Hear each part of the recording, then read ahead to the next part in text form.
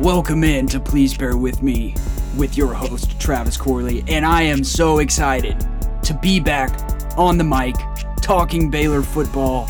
Took a few weeks off there, but there was still a lot of news to come out, and we've got a lot to cover today. We're going to talk about it all. The transfer portal is hot. We've got an early signing day coming up here on Wednesday. We've got a bowl game coming up here on Thursday. We've got decommits. We've got commits. We've even got breaking news as Jordan Scruggs, 247 Sports and Bears Illustrated recruiting analyst, joins us today. So much news. So let's get to it. Please bear with me.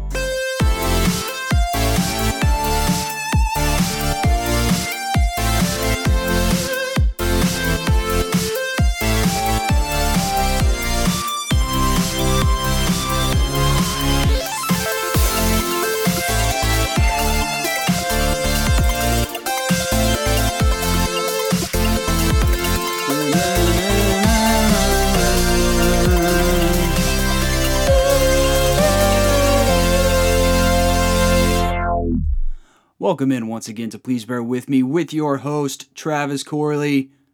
Pretty pumped about this episode. Back to be with you guys. We got a big week in Baylor football coming up here with early signing day. We've got some transfer portal stuff happening as it will continue to happen and be just as crazy as ever. Like I mentioned, Jordan Scruggs, Bears Illustrated recruiting analyst, going to be joining us here shortly. But we have got some news to get to.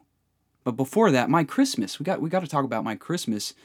And I hope everyone is having a happy holiday season. I know I am. We've definitely, one of my favorite things to do is go out and see all the lights, So we have not been around, just like the neighborhoods in Waco to see the lights, but we've been to Blora down in Belton. If you have not been to Blora, the lights on Lake Belton, absolutely beautiful. It's like $20 a car. So, fill up your car with 4 people. It's $5 a person. It takes you about 45 minutes to get through, and it's fantastic. I recommend that you show up kind of right as it's opening because that thing will get stacked up.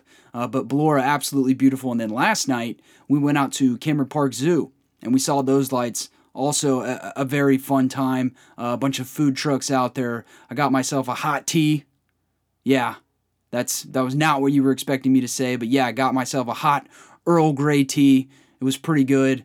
But yeah, I highly recommend both of those spots to hit up if you're looking for Christmas lights, and certainly hope that everyone is having a good holidays because it's coming up here. And before we get to Christmas though, we've got bowl games and we've got early signing day. And speaking of bowl games, I want to get this out on the forefront. If you are a veteran or active duty, men or women, whoever, free tickets are available, and I'll shoot out that link again tonight. But you are able to claim 4 free tickets if you are a veteran or active duty for this Armed Forces Bowl, which I think is pretty sweet and something that you should take advantage of, regardless of how the weather's going to be, which we'll get into later in the program. But all Big 12 honors, yeah, it's been that long since I've been on.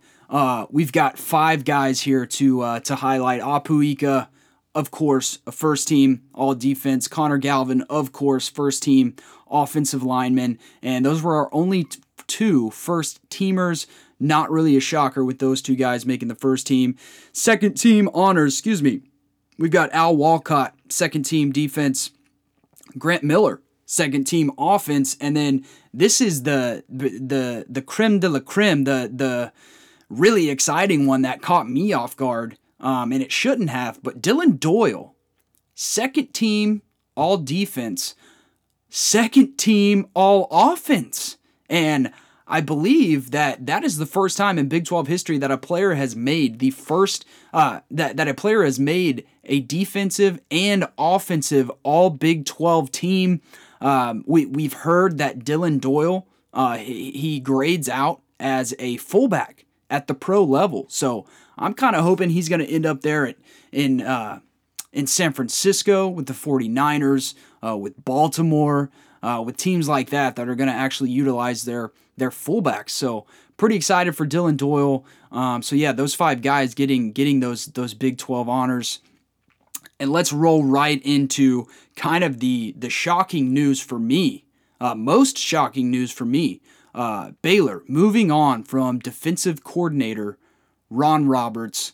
Not as surprising was also letting go of Ronnie Wheat, safety and special teams coach. Struggled in those 2 areas all year, and really kind of struggled there on defense. And from what I've heard, the move from Ron Roberts was not more heavily leaning towards the culture fit than it was the X's and O's. Remember that Ron Roberts and Dave Aranda, very close friends. Ron Roberts was the mentor of Dave Aranda. They've coached together for quite a long time, and I can only imagine how difficult of a conversation that had to be between the two. But Ron Roberts is moving on now to Auburn. So good for Coach Roberts. I'm happy for him that he landed somewhere so quickly and now in the SEC. So exciting things for him coming up, and also some exciting things coming up for Baylor. So who are we looking at here? Who are our top candidates? And I can tell you that these are basically just for me looking at coaches that have crossed paths at whatever school with Dave Aranda. I have no insider knowledge on if we've reached out to these people, so take this with a grain of salt. This is just Travis's fun list that he put together when he was bored. And I think at the top of the list, and actually he's my second name on the list, and I'll tell you why here at the end, is Jim Leonhard. That is the hot name in defensive coordinating coaching at the moment. Not going to return to Wisconsin. He took over as the interim head coach at Wisconsin. A lot of people thought he was in line to become their official head coach, but as we all know, that has not happened. So Jim is going to be moving on. I don't really foresee him going to he might go to a G5 head coaching job, but he's definitely out for a head coaching job at some point. I just don't know if it's going to happen this year, given that the jobs that have kind of already been filled in the Power 5 realm. So if Baylor was to get Jim Leonhard, likely would only be for a year or 2. And as great as that would be, as great of a coach as he is, I'm not so sure Baylor is going to go that route. I think Aranda is going to want to get someone in there that's going to have some, that's going to stay around, going to stick around for 3 or 4 years. Certainly we want our coordinators to move on to head coaching positions. That's a good sign. Those are good things to happen, so, but definitely want those guys to stick around a while. But don't get me wrong. If Baylor goes out and hires Jim Leonhard as their defensive coordinator, that is a slam dunk, 100% a slam dunk. I can see both sides as to why or why not we would go after Jim. I definitely think that we could offer him a good contract for him to come to Baylor, especially with McGuire being out of the picture now and all that money from his contract that we have to play around with.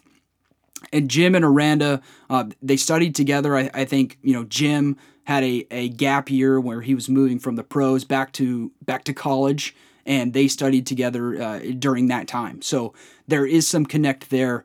Bill Busch, safety and special teams coordinator at Nebraska. Their paths have also crossed quite a bit, actually. They've coached together while Dave Aranda was a defensive coordinator, and he will not be returning to Nebraska.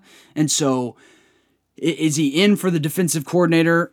Likely. I'm not really sure, but I do think that would be one to target for our safety and special teams coach here at Baylor. Funny kind of how that's lining up, how he was the safety and special teams at Nebraska, and we just let go of our special teams and safeties coach. So Bill Busch, I think, is another name to watch. And then just going to throw these 3 names out here. Durante Jones, defensive back coach for the Vikings. Corey Raymond is an assistant head coach and defensive coordinator. And not defensive coordinator, assistant head coach and cornerbacks coach at Florida, and Tim Tibesar, defensive coordinator, linebacker coach at Akron. And Tim is a younger guy. Actually, all three of those guys are kind of younger guys. Have crossed paths with Aranda, whether mainly at LSU. But those are all guys that Coach Aranda has relationships with that would not be shocked if they're making the call. But again, do not take these to heart. I have no insider knowledge whatsoever at what's happening. So I kind of put Jim Leonhard at 2, Bill Bush at 3, and then those other 3 guys, Durante Jones, Corey Raymond, Tim Tibesar, and I don't know how to say his last name, so I apologize, are kind of just like on a tier on their own. But as we all know, Baylor and Mack Rhoades are so good at keeping this thing closed and no information leaking out. So whatever conversations they've been having with coaches on the side, it's not going to get leaked.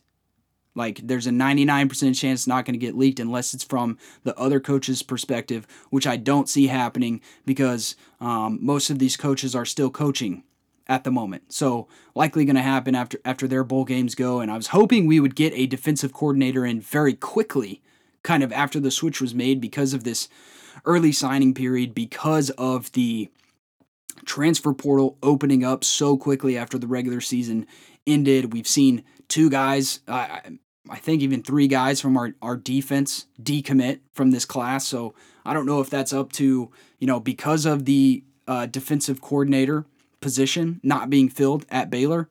Who knows? But hey, it is what it is. And the reason that I think Jim Leonhard is number 2 is because I think our number 1 option is for Dave Aranda. Yes, we have one of the best defensive coordinators in the nation in our head coach, Coach Dave Aranda, to take over the defense. And I know that he has talked about, I don't think it's likely, because I know he's talked about when he moved from LSU to Baylor, LSU is all football all the time. And being a head coach at Baylor, certainly he's involved in the football aspect, but not as game. What am I trying to say? He's not going to be as heavily involved in like watching tape and putting up a defensive game plan as he was at LSU. But he is calling the plays for our defense against Air Force. He is taking over those responsibilities, and I'm really hoping that when he does that, he is going to fall back in love with it.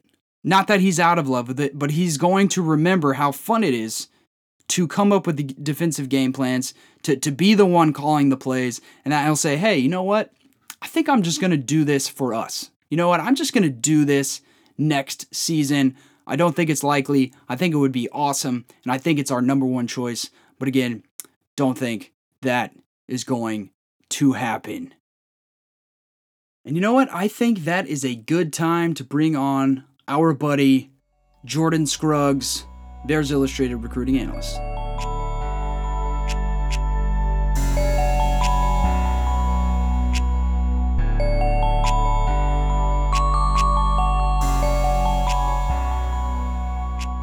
Baylor fans, very excited to welcome recruiting analyst for Bears Illustrated, Jordan Scruggs. The recruiting train is getting it's going and going. So I couldn't think of a better time to bring Jordan on and talk about this recruiting class, talk about the transfer portal. That's going to be huge this year. So Jordan, welcome. How are we feeling? Not too bad. We got one of my favorite days of the year coming up on Wednesday, signing day. We're less than 48 hours away. So, heck yeah. Nothing signing better day. than Flipmas, I guess. Yeah, Flipmas, right? Flipmas, right? Man, and you know what? Let's dive in right there because today I saw some really intriguing news and worrisome news for Baylor fans. We've been hyped about Austin Novosad coming to Baylor. He kind of shut down his recruitment here in the last month or 2. I know he was looking at some other schools, but someone has kind of flipped from Oregon, right? And now Oregon is turning their attention full on Novosad. How real is that? Yeah, it's very real. Baylor they were able to, get a good eval on him early before everyone else. They do that with a lot of players. Noticed my short time covering Baylor recruiting for 24/7. They were Novosad's first ever offer at a camp. Sean Bell found him really before anyone else, gave him his first offer. And they were able to get him to commit the day after signing day of 2021 on December 16th. And since then, it's been kind of a roller coaster. Early summer when that rolled around and he started going out to camps and at the Elite 11 and even got an Elite 11 national invite where he finished as Elite 11 finalist of, I believe, the 22 or 23 quarterbacks that were there in attendance. That's when his stock really rised. He was a mid 3-star. Now he's a top 100 player by 24/7. He's number 86 in the country, I believe, top 10 quarterback, number 15 player in Texas. That's a blue chipper right there. And currently, he's the number 7th ranked commit Baylor's ever had. Signee, I believe he would be number 6, number 7. I'm not sure. Need to fact check that. But I mean, this is the crown jewel of this class, icing on the cake, and this is an instant help to Baylor. If he were to leave the class, it would only be Blake Shapen on scholarship next year if we're not taking a transfer portal quarterback. But with Austin Novosad over the summer, Ohio State entered the mix, Texas A&M entered the mix, Notre Dame entered the mix. He took an official visit to Ohio State, even was hosted by Joe Burrow, turned them down, was a number 1 option, turned them down. After that, he took a few visits to Texas A&M as well. That was his dream school growing up. His whole bloodline are Aggies, and he even turned them down. Took a few unofficial visits there as well, and had grown up going to games with season tickets, everything. That it's a whole A&M household at the Novosad's household. With Notre Dame, they kind of came later than the previous 2 schools I had mentioned, but still a blue blood. They had 2 receivers that he'd grown up with in the Austin area, and Jaden Greathouse and Braylon James committed as well. Also, both high 4 stars in the 2023 class. Really did a kind of last second all out effort to get him, using those 2 talented receivers to try to recruit him and keep playing together, I guess, because they kind of grown up playing together in Pee Wee and Pop Warner 7-on-7. But went up there once, wasn't a huge fan. The whole thought process was, if we're going to go this far north, why not go to a place like Ohio State? Baylor ended up winning. A lot of that's due to Sean Bell, the relationship he's built from the jump. He was the first person to believe in Austin, first person to offer him. Yeah. In my short time covering recruiting, I don't think I've ever seen a relationship between a recruit and a coach, or a future player and a coach, that I've seen between Austin Novosad and Sean Bell, and I've seen it firsthand as well. Wow. Super locked in, super tied together, but with Austin, Baylor was his first offer. His second ever offer is UTSA. Came 5 days after he received the Baylor offer at the camp going into his junior season. It was given to him by Will Stein. Will Stein had played at Louisville as a quarterback before that guy named Teddy Bridgewater came along. And then after that, he was a GA, I believe, at Louisville. Before coming to the University of Texas with Charlie Strong, whenever Charlie Strong was brought on by the Longhorns. Stayed there as a QC, I believe, and then ended up getting a job at Lake Travis High School. It's actually where I attended in Austin. Nice. Was the offensive coordinator for Hudson Card, former 4-star, current transfer portal quarterback, former Texas Longhorn quarterback. He was the offensive coordinator for him his junior and senior year, before getting a job under Jeff Traylor's staff at UTSA when UTSA pulled the trigger on Traylor. Worked his way up from receivers coach to just quarterbacks coach, eventually co-OC and quarterbacks coach. That was his most recent role before getting hired on December 5th by Oregon to be full-time OC. I believe he still retains the quarterbacks coach position for the Ducks. He was hired on December 5th. They had lost their former offensive coordinator. I believe his name was Kenny Dillingham or Kevin, not sure. I believe it's Kenny. When the Arizona State head coaching job opened after they fired Herb, he had taken over, took that job, and that left a gap at their offensive play calling position. And Dillingham was a primary recruiter for Dante Moore. He was the one who offered Dante Moore. And now that Dante Moore is flipped to UCLA, I mean, he'll never be able to replace the number 3 player in the country once he decommits. Ohio State, Notre Dame, A&M, and yet Novosad, that's 3 blue bloods right there. Sticks with Baylor. You talk about the relationship that should give Baylor fans hope that Novosad's going to stick with Baylor. But what ultimately would flip Novosad up to Oregon? Is it relationships there? Is it NIL? Is it, hey, Bo Nix has one more season? I believe he's coming back. Novosad could push for the starting job as a probably a redshirt freshman. Like what is it? Yeah, a lot of kids in not only just Texas but America, they grew up watching Oregon, grew up Marcus Mariota.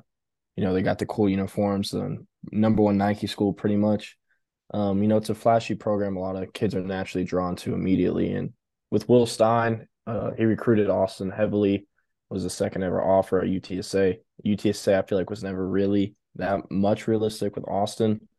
But, they kept that relationship. It ran hot and cold, and December 5th, and Will Stein got the job. Austin Novosad was one of the first people he contacted. He ended up doing an in-home visit on December 12th, I believe, Monday morning with Novosad and his family. That was kind of kept on the down low. We were asked not to report it, but eventually came out, and we've reported it since. Yeah.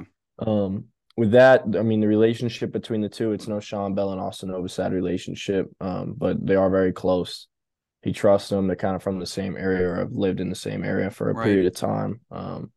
Lake Travis High School, where Will Stein coached at, is only 30 minutes from Dripping Springs High School in the West Austin area. And, at Oregon, they have Jurion Dickey, 5-star receiver. They have Ashton Kozar, 4-star receiver. Both of those guys committed. They've hit the portal hard.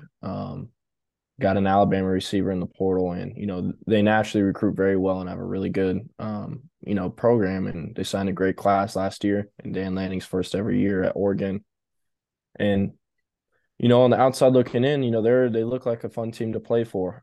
Sure. So I think he's kind of weighing his options. And as he should. Yeah. And with the summer, he had Ohio State, Texas A&M, and Notre Dame all knocking down his door. A&M, again, like I mentioned, that was the dream school he grew up rooting for and attending games at Kyle Field, and he still turned him down. And a lot of that, like I said, is due to the relationship with Sean Bell. And he had a whole summer to, try and think about flipping to those programs, and he ended up coming back to Waco. So, with only 48 hours left to make this decision, time is on the clock. And I don't know. I think the advantage is to Baylor right now, but you never know. Come signing day, we've seen a lot of crazier things happen.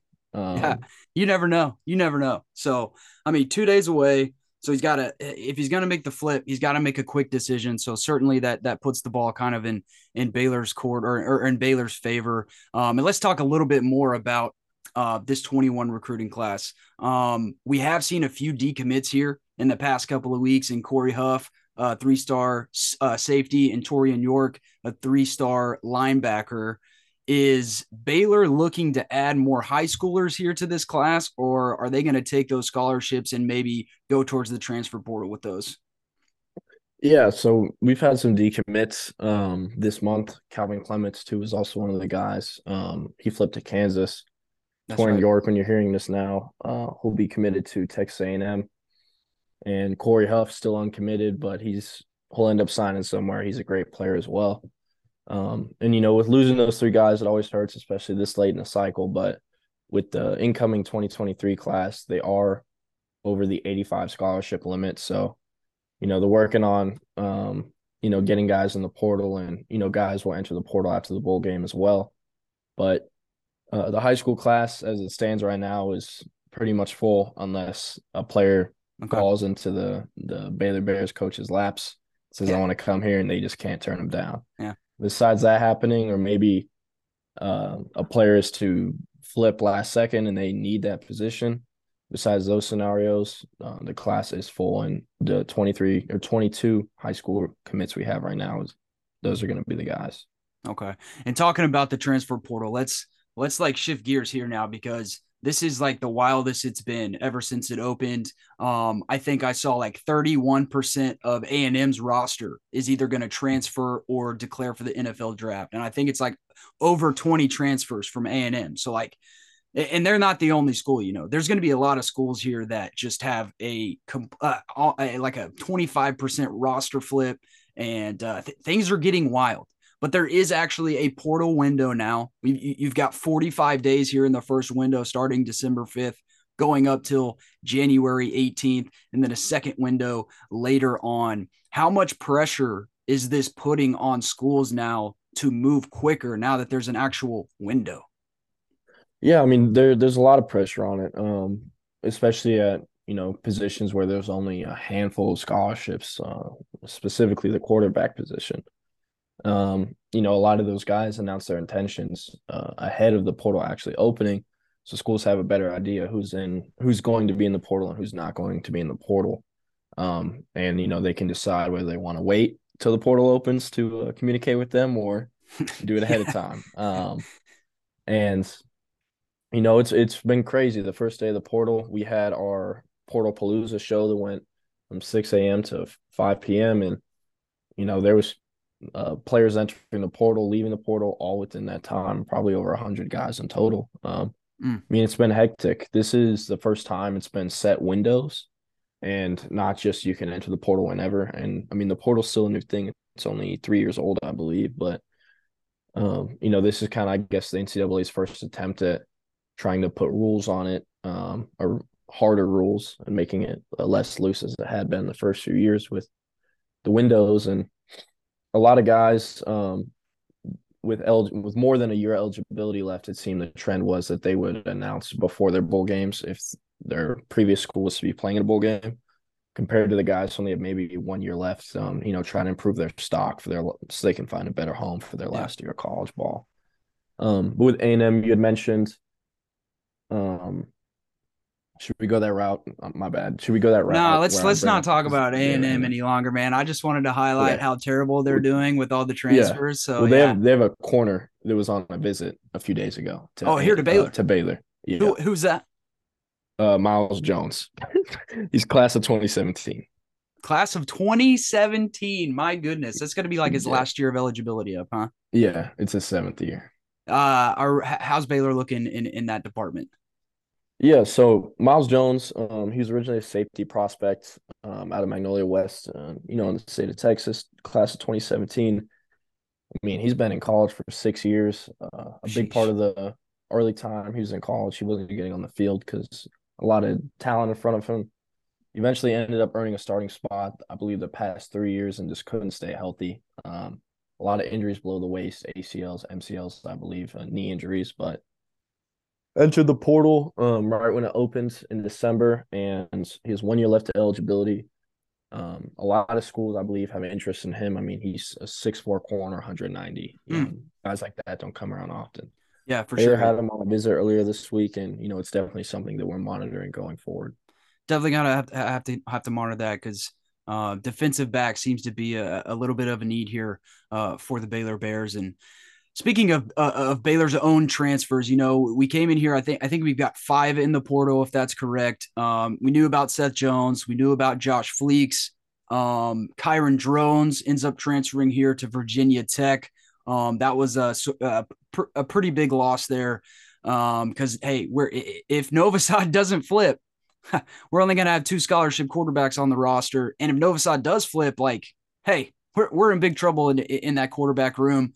Devin Neal also transferring out. And then yesterday, Micah Mazuka, offensive lineman, decides he's going to transfer with 3 years of eligibility. Kind of was going to be that staple on the offensive line coming back, would be kind of the only starter apart from Gavin Byers on that offensive line. How many spots after these decommitments, after the recruiting class, how many spots for transfers does Baylor have left here? Because I know we've gotten 2 commits now in Campbell Barrington. I'm not sure how to pronounce it. An offensive lineman for BYU commits to Baylor, and then just 30 minutes ago, I saw from you on Bears Illustrated, Jarrell Boykins, a defensive tackle, JUCO from Hutchinson Community College, 6'4", 290, commits to Baylor. So we've got 2 commits now in the transfer portal. How many more spots do we have for specifically transfers? Specifically transfers, the number is naturally going to fluctuate based off how many guys leave after the bowl game. From now until the bowl game versus Air Force, I don't expect any guys to enter the portal. If there is, it's maybe 1 or 2. A majority of the guys who are planning on leaving, it'll come after the bowl game versus Air Okay. Force. while playing in that bowl game isn't a huge accomplishment for Baylor by any means, it is an advantage for the Bears. It's about a week before most other major Power Five schools play That's their bowl true. games, so they do have a week to kind of work on what guys are leaving and also what positions and what players specifically that are already in the portal that they're interested in. With the two commits, I'll speak on them. Campbell Barrington, I believe he has 3 years of eligibility left. He is 22 or 23 years old. He's been out of high school for 4 years or 5 years now. It's been 5 years. He did a mission for 3 years. Uh, Oh wow. he's a the Mormon faith, and then 2 years at BYU his freshman year. He was named a freshman All American by several media outlets. Sophomore year, lost his starting spot.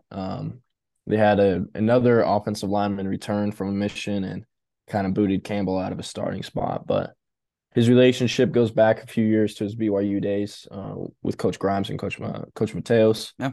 the offensive line coach and offensive coordinator for Baylor. And I mean, he's an impact player from day one when he gets to Waco. This is a guy who's likely going to start. He's athletic enough and versatile enough to play any of the five positions. And I mean, I think this is definitely a preseason All Big 12 guy for sure. Wow. I think is where he'll be named. He's immediate help right there. On the other hand, on the other side of the ball, we have Boykins who announced his commitment to Baylor tonight. He originally had picked Louisiana Tech in his high school recruitment over several other offers. Ended up entering the transfer portal after a season there and played at Hutchinson Community College. And this is a guy who is gonna be I think a really good nose tackle for Baylor. I'll maybe not a day one starter, but definitely a guy who could end up starting by the end of the season. I mean, if you're 6'4", 322 and can move like he can, you're gonna find an impact somewhere on the Yeah. field in the Big 12. And I don't think there's someone who can replace the guys that Baylor's losing in the interior D line. Can't Those are replace some of the him, man. best that's ever worn the green and gold, but For sure. this is probably the best that they can get, realistically. And I like this get a lot. They beat out Washington State, Colorado, Louisiana, West Kentucky, and several other programs for him. Yeah. And they were able to get him to commit right after the official visit he took this past weekend. So a lot of that is given to the coaches in the trenches, so Mateos and Coach DJ for Baylor. Dennis Johnson, sorry, Yeah. this is Meatball. making Meatball. yeah. So it's the guys in the trenches are really pulling their part right now in the portal. I think we'll start to see the skilled players on offense and defense start to get some more love in the portal. Yeah. It's just some spots are gonna have to open up, and the staff just has to be patient. What can Um, you what can you tell us about anyone else that Baylor is going after, or at least can you tell me like positions that Baylor's going after pretty hard right now? Yeah, so I still believe they're going to get maybe two or three more offensive linemen, having to replace three of their starters and maybe a fourth possibly leaving as well. Keytron Jackson is a receiver from Arkansas, top 200 player out of high school, signed with Arkansas in 2021. This is a guy who, I mean, his recruitment originally came down to Arkansas and Texas, and Hmm. top players in Texas leaving Arkansas, that's a big deal. Maybe he didn't like his decision anymore, but since then he's entered into the portal.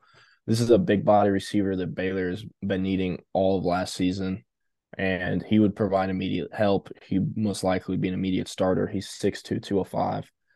He hasn't been on the Baylor campus yet since entering the portal, but the staff is really trying to get him on campus.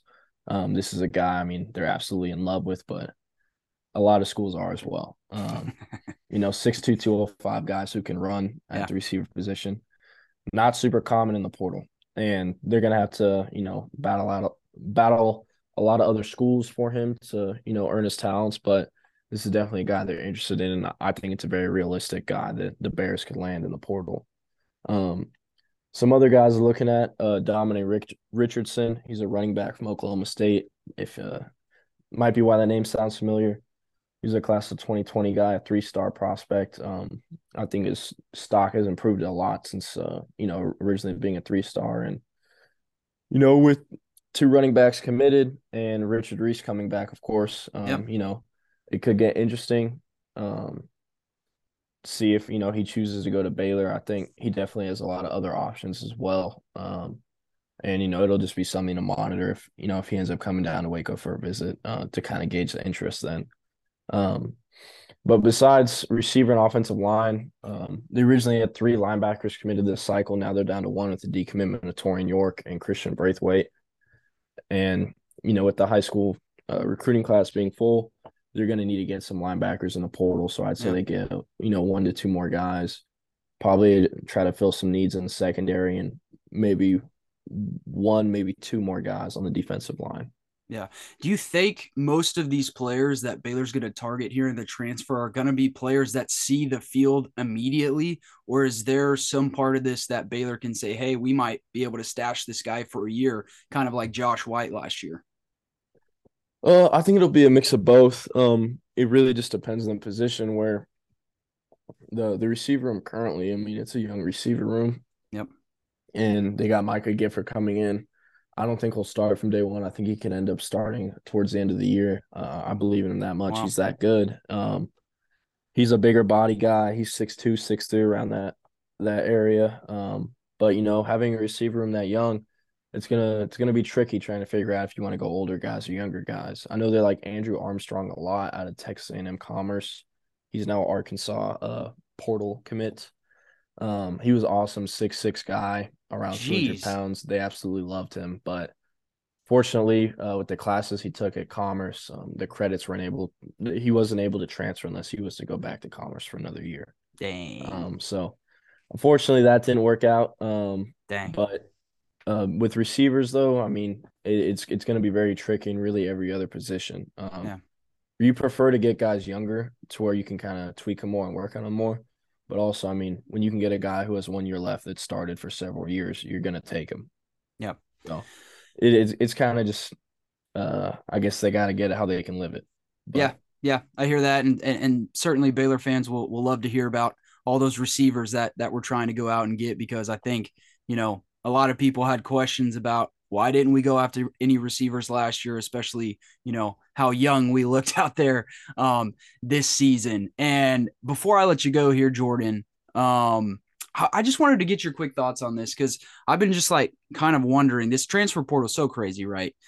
Do mhm. you think that here in the next 3 years that like your recruiting classes, your high school recruiting classes are going to lose importance or decrease in value? um, to answer that bluntly, I'd say yes. Mm, mm, The transfer portal brings tremendous values to a lot of schools. Like look at USC from last year compared to now, and that's 1 year under Lincoln Riley. There's no denying the talent you can add through the transfer portal. However, I mean, recruiting is still what builds national championship winning teams.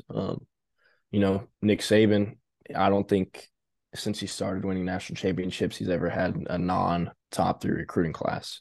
yeah, That means something. And development is a big thing as well. But I mean, at the end of the day, if you can recruit highly, you're going to win some ball games if you can coach. And, now with the transfer portal being a thing, the smaller, market schools or smaller schools are at a disadvantage, with how tampering has been going on with the bigger, I guess, more blue bloods who have, some great NIL collectives and they're able to poach players as well. So, nowadays there's this, new thing going on in college football where you got to recruit your own players even after you sign yeah, them there on the that's roster.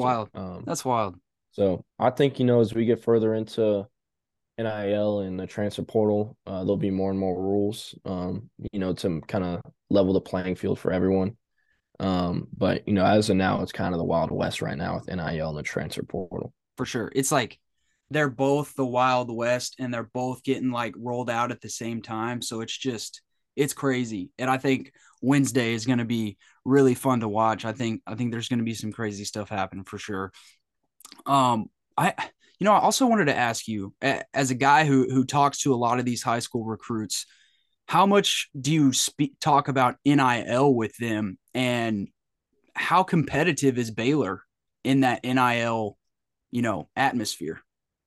Yeah.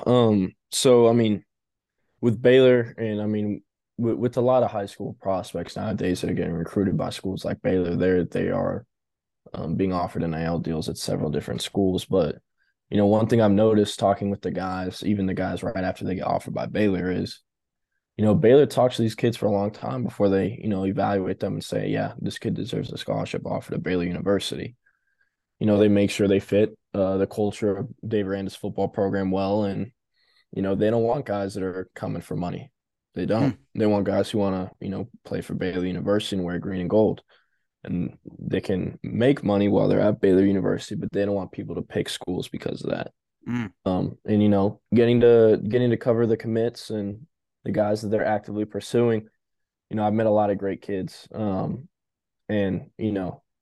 I'd say it's a very special kind of recruiting market following Baylor. And, you don't get a lot of kids who are super flashy on social media or none of that. A lot of blue collar players as well. And I mean, they understand if, they play well, they can make money naturally through that. And, these are guys who are less interested in, kind of the NIL and you can come play here, stuff like Yeah. that. Yeah. Yeah. But yeah, so I'm not really sure how competitive Baylor is. I think every single one of the guys that are in this class, they pick Baylor because of Baylor, not because of NIL. Hmm. I know several of them that had NIL deals elsewhere and still ended up, staying Wow. in Waco and Wow. Well put. committed to play for the Bears. Well put. That is exciting and positive things to hear if you're a Baylor fan. Jordan, we appreciate you being with us. Is there anything else you want to add here? Any breaking news you want to tell us before I let you go?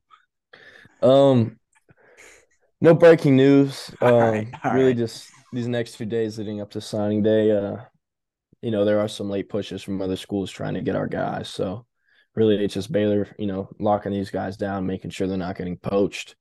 I think a lot of that was accomplished these past few weeks with the Baylor coaches going in home with several players. But, with guys like Austin Novosad and Tayshawn Wilson and even Trey Wilson, I mean, you're going to have to recruit them down to when they sign that piece of paper. That's Yeah. just how it works nowadays. So it's Is going to what be it is. interesting to see. Right now, it looks like everyone's, going to sign with Baylor on Wednesday.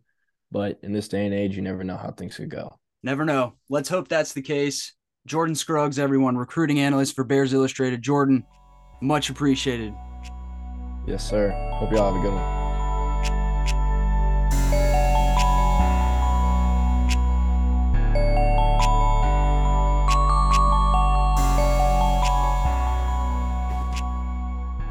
All right, let's keep rocking and rolling. Appreciate Jordan joining us and giving us some good info here on what's going to happen with the Bears. Hoping we're going to keep a hold on Austin Novosad and that relationship with Coach Bell is going to carry us through to Wednesday. And look, a big pickup there on the offensive line, a big pickup at defensive tackle that just happened like 30 minutes ago. 6'4", 290.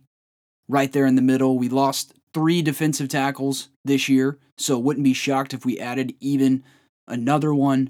And I think we are going to go hard after offensive linemen as well, and probably a wide receiver. So all good things for Baylor there in the transfer portal. Things you like to hear and want to hear. And man, just really worried here about Austin Novosad heading up to Oregon.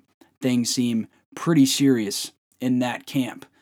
But let's not get down because we have a bowl game. Yes, Baylor football. Finally, it's back. And we've got a chance here to end our season on a high note, to maybe not end our season here on a 4-game losing streak because we are on a 3-game skid. And, I tweeted out that I was a little bit disappointed or not excited for the bowl game, and simply for the fact that I wanted to play a Power 5 opponent. I wanted to play a middle tier SEC, ACC, Big Ten team, and have that type of matchup. And you know what? It didn't turn out that way. And looking back on it, you know what? We didn't really deserve it after going 6-6. And that's the bowl that kind of just fell to us, especially with the Cheez-It Bowl deciding to take OU, even though they finished way far down in the Big 12. I think Texas Tech should be there. I think they earned it. But bowl games got to make money somehow, and they're certainly going to sell more tickets with OU than they will with Tech. So, guess you can't blame them. But hey, here we are at the Armed Forces Bowl going against Air Force and the 9-3 Air Force. And to make our season ending, I guess, even worse, we've got to go up to Fort Worth and play in Amon G. Carter Stadium, where the good old TCU Horned Frogs call home. And that just sucks. That just really sucks because last year they ruined our chance at a playoff in this stadium. This year we are a first down away from ruining their playoff chances, and now we have to go up there and play in their stadium. But on the bright side, maybe we can finally get a win in this stadium. There should be a very cool flyover. I am not certain exactly what type of flyover is going to happen, but with it being the Armed Forces Bowl, I would assume that this thing is going to be pretty sweet. So, pretty jealous that I'm not going to be there to see that in person. That flyover, man, it is going to be a sight to see. So that should be very exciting. And again, free tickets, veterans, active service, men and women. I'll tweet out the link. Get your free tickets. You get 4. And then I think you can even buy some for like $30 if you want more. But get your free tickets. It's going to be cold, but you should still go. The weather. Let's talk about that weather. How many Christmases have we had where it's just like 65 degrees outside and like sunny, and you wake up and you want to be in your pajamas, but you just can't do it because it's so dang hot outside. And it's like, finally, we get a Christmas that is going to be just bitter cold. The weather is, the low on Thursday is 9 degrees. 9 degrees. And the wind chill is going to be insane because it's saying here 25 to 35 miles per hour winds. Insane. And we'll get into the game a little bit more here. But from Baylor's point of view here, like I said, Aranda's going to be calling the defense. I'm excited to see that. And I haven't heard of anyone opting out yet. Outside of the guys that are going to transfer out. I have not heard of anyone opting out. If anyone's going to opt out, it's going to be Apu because he's a first-round pick.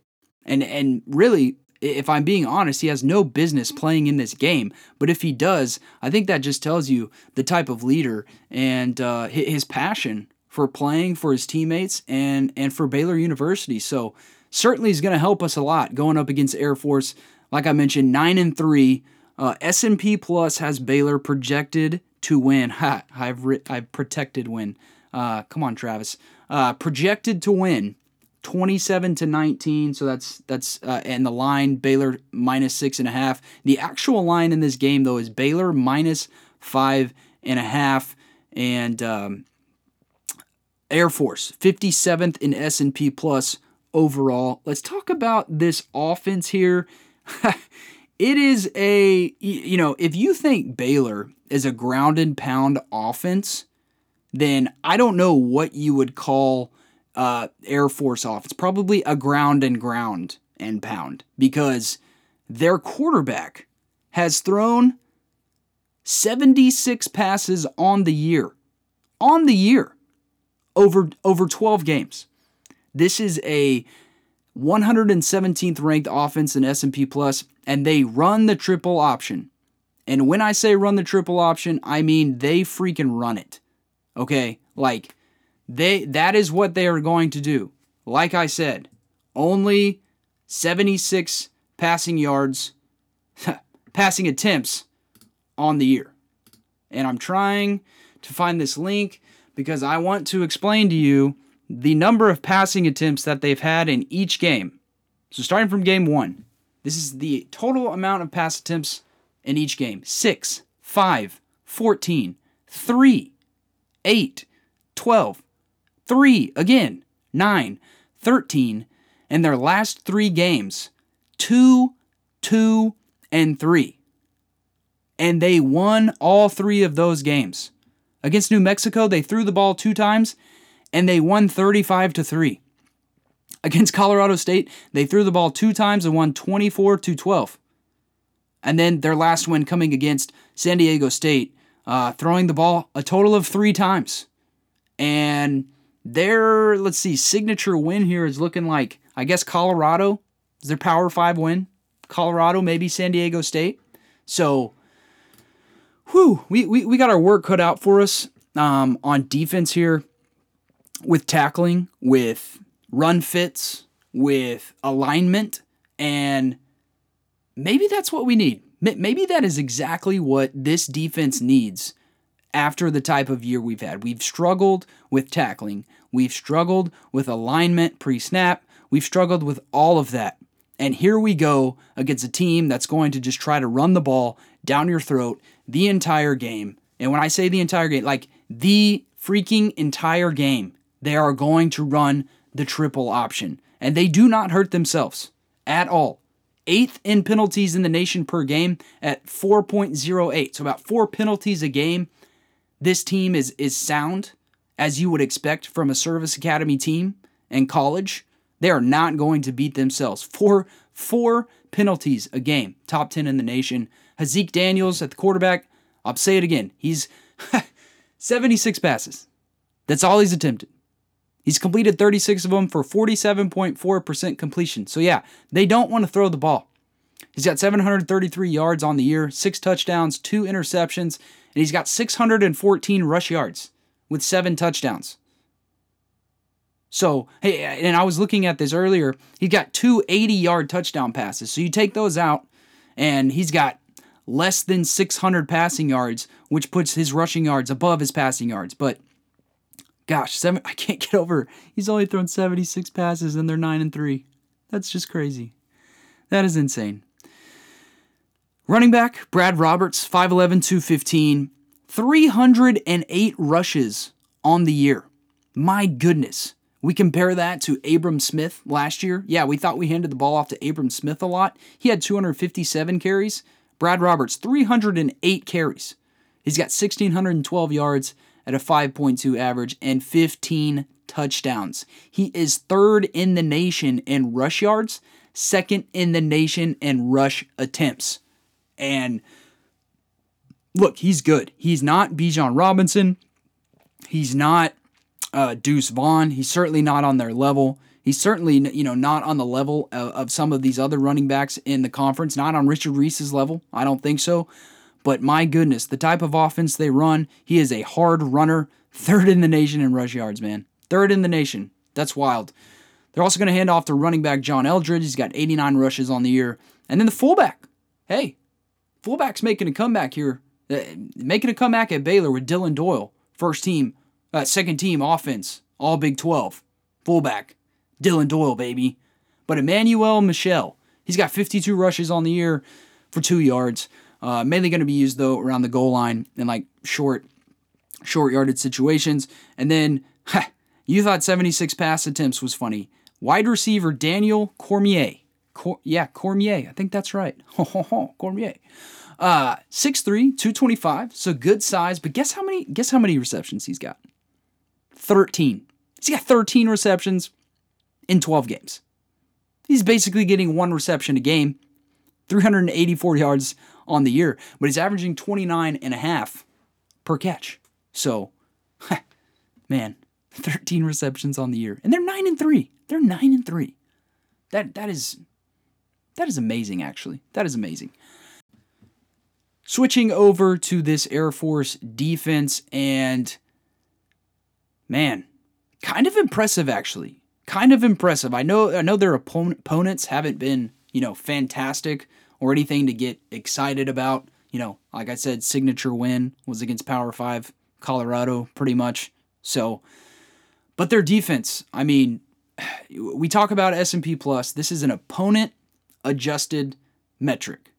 Okay, so it takes into account how good your opponents are and who you're playing, and yet this Air Force defense is 9th in S&P Plus. Top 10 defense in the nation, ladies and gentlemen. Top 10. They've got 22 sacks, 9 interceptions. They're 12th in the nation on 3rd down defense. They are 12th in the nation on fourth down defense. We all know the Bears like to go for it on fourth down. 9th in the nation in rush defense. They are allowing under 100 yards a game at 99.8 yards per game. And get this, 2nd in the nation in pass defense, allowing 156.7 yards per game. So you'll say, oh yeah, well their opponents stink. They haven't played anybody good. Okay, that's a fair point, okay? But it is extremely hard to maintain those numbers on defense through 12 games, regardless of who you're playing. I think this is really impressive, and they remind me a lot of this Kansas State defense, that there's no one that's really going to pop out on tape and just be like, oh, this is their guy that just wrecks the game. No, this is a team that plays sound. This is a team that plays together. This is a defense that does their 1/11th, something we've struggled to do all year, and it shows. 9th in S&P+, 2nd in the nation in pass defense, 9th in the nation in rush defense. So, look, our offense has its work cut out for it. Our offensive line has its work cut out for it. And it's going to take a great effort by Baylor to go out and win this game. We are going to have to be ready to play.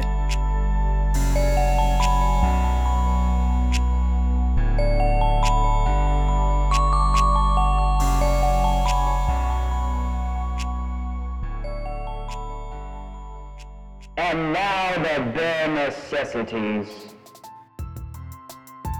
Last bare necessities of the year against Air Force. We got to get this offense behind schedule. We've got to force them into 2nd and long, 2nd and 13, 3rd and 10, downs like that. Because as soon as they fall behind schedule, it's going to be very hard for them in the triple option to get first downs from that far away. We've got to get them off schedule, out of their comfort zone on offense, and make this team throw, which I think is going to be hard to do, but we've got to do it. 2nd is tackling. Tackling. Man, how many times has this been a bare necessity this year, and even more important, this week? Going against this triple option, going to have to be sound tacklers and wrap up when we get there, or this team is going to run all over us. On offense for the Bears, number 3, we have to stay on schedule.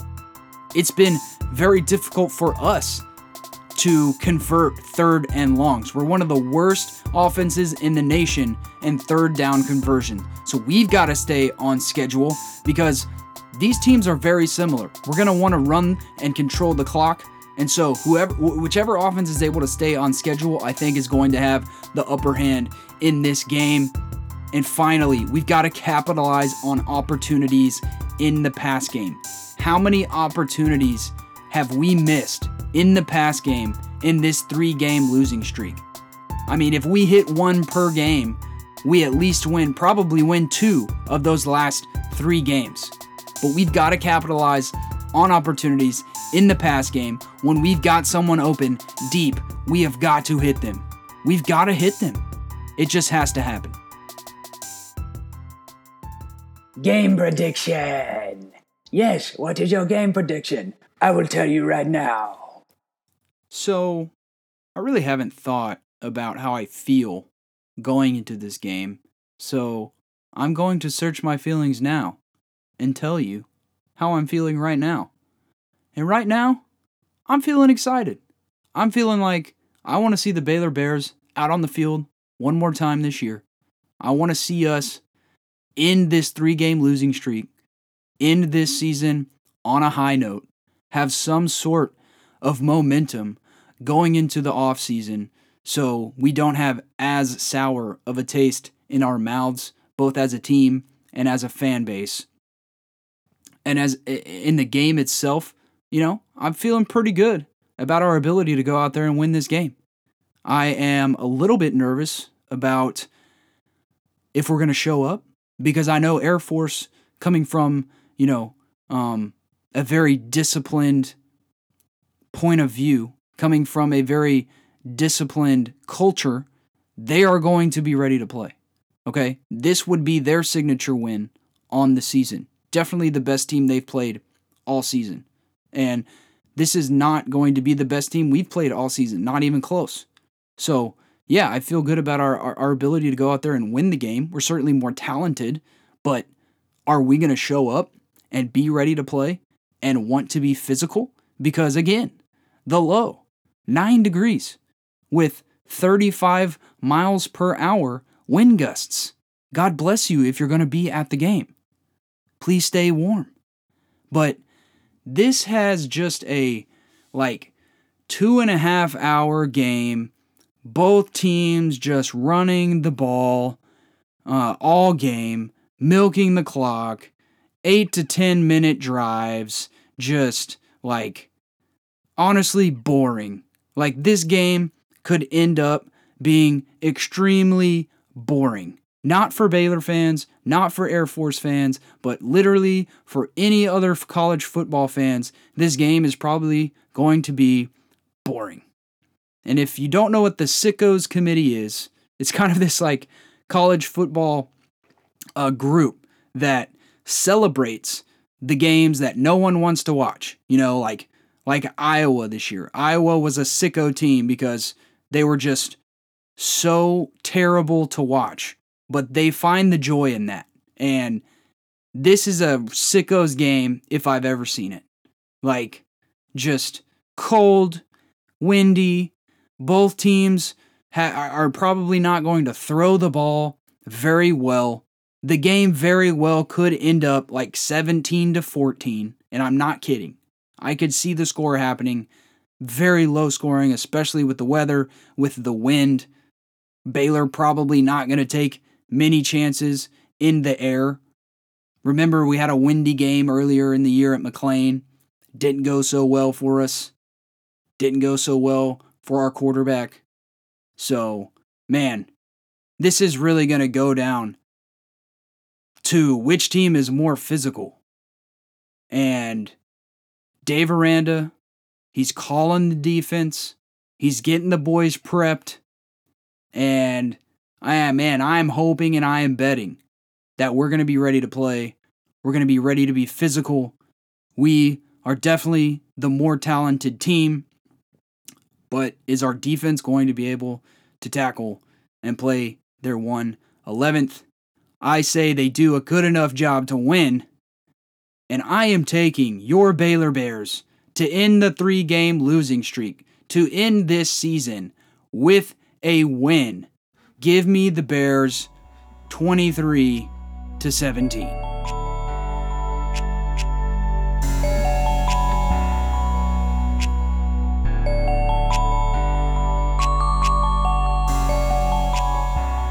Gotta finish out the year here strong with bowl picks on the year 42, 44, and 2. So just 2 under 500, and I've got one last chance to get that record above 500, and it's not starting well because I already put one on record. I took SMU -4.5 versus BYU, and BYU ended up winning the game outright. So I've already got a loss this bowl season. Also missed out on Cincinnati versus Louisville. Didn't get that pick in time. I know you guys are all, keeping record of everything I'm doing to make sure I'm not cheating. But hey, we are picking the Big 12 games and the new Big 12 bowl games here. So hopefully I get back up to 500. Baylor versus Air Force. Baylor -5.5 points. You guys already know my final score prediction. So I'm taking Baylor. Let's go freaking Bears. Houston versus Louisiana. I don't think Houston's going to show up for this game. So give me Louisiana plus 7 points. UCF. Oh, let's see. Houston, Louisiana. Man, I lost that spot in here. I was going to tell you what bowl it was, but all right, whatever. UCF versus Duke. Again, not sure what bowl this is. Duke -3 points. I'm taking Duke. But here we go. Okay, Big 12 teams, current Big 12 teams. Wisconsin versus Oklahoma State in the Chase Field Guaranteed Rate Bowl. It's not the Chase Field Guaranteed Rate Bowl. It's just the Guaranteed Rate Bowl. Chase Field is where they're playing it, and that were the first words that I saw, so I went with it. But Wisconsin versus Oklahoma State, Spencer Sanders in the transfer portal, not going to play. And for that reason, I am taking Wisconsin minus 3.5 points. Kansas versus Arkansas. Battle of the Kansases. Kansas heading to a bowl game. Happy for them. Good for them. Don't think it's going to go well for them. The AutoZone Liberty Bowl in Memphis, Tennessee. I see Arkansas running away with this one. They are going to be way too physical for Kansas. Kansas just has not been the same ever since their quarterback got hurt, Daniels. So give me Arkansas minus 3 points. Man, I think that's a lock right there. Texas Tech versus Ole Miss. Pretty pumped to watch this one as well. Tax Act Texas Bowl in Houston, Texas. Ole Miss favored by 3.5 points. I'm going to take Ole Miss. Not sure Tech has figured out their quarterback situation yet. I'm going to take Ole Miss. Oklahoma going to the Cheez-It Bowl in Orlando, Florida. They are going to face Florida State. Guys, just relax. It's late. It's getting late. I'm tired, so I'm starting to say crazy things. Oklahoma versus Florida State. Oklahoma's going to get drilled. I don't think they earned it to be there, but I get it. Cheez-It Bowl is trying to make their money. Florida State minus 9 points. Give me Florida State to cover. This will be a fun one. The Alamo Bowl, Valero Alamo Bowl in San Antonio, Texas, facing Washington. Texas favored by 4 points. I'm taking Washington. Give me the points. Screw you, Texas. Give me Washington. All right, here we go. Last two here. Alabama versus Kansas State. All-State Sugar Bowl, where the Bears were last year in New Orleans. Pretty freaking pumped for this one. Alabama minus 6.5 points. And I'm taking K-State. I'm rolling with the Big 12 here. I think they're excited to play this one. Excited to show the world what the Big 12 champs can do against perennial power Alabama, who just missed out on the playoffs somehow. And when I say somehow, I mean they shouldn't have been that close, but it's fine. It's whatever. But yeah, give me Kansas State plus 6.5 points. And last here, TCU, Michigan, CFP semifinal at the Verbo Fiesta Bowl. And I mumbled there because I didn't want to say TCU. But yeah, I think Michigan is going to beat the brakes off of them. So give me Michigan minus 7.5, and I feel good about those picks. We are going to finish the year above 500.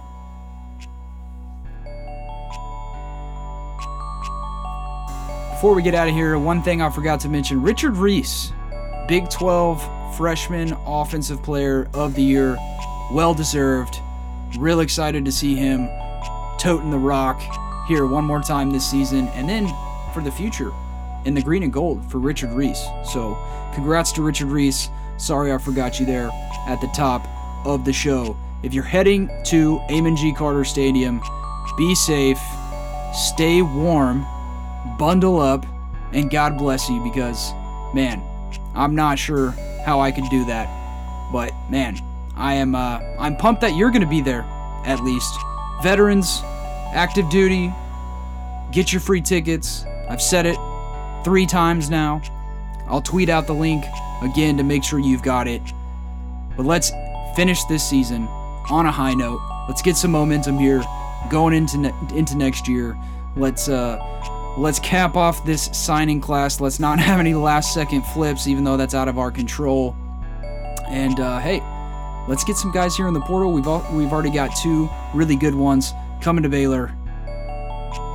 This is Travis Corley saying stay safe. Sick 'em Bears.